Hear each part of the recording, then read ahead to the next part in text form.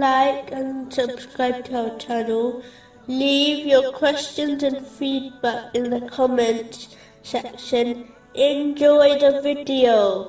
Continuing from the last podcast, which was discussing chapter 31, verse 20. But of the people is he who disputes about Allah without knowledge or guidance or an enlightening book from him.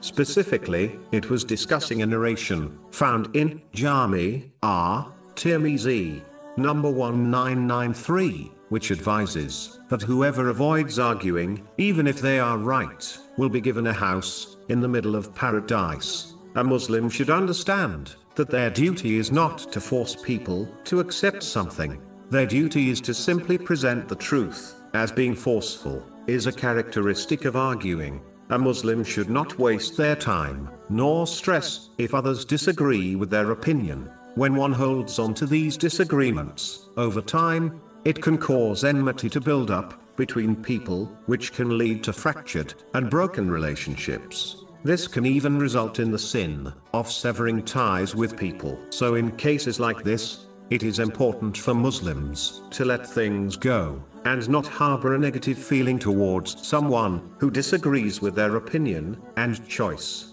They should instead push themselves to agree to disagree, and move on from the situation without any ill feelings. The one who fails to do this will find themselves always arguing and possessing enmity for others, as they are bound to disagree with others on certain topics and issues due to a difference in their characteristics and mentality. Understanding this is a branch of finding peace in this world.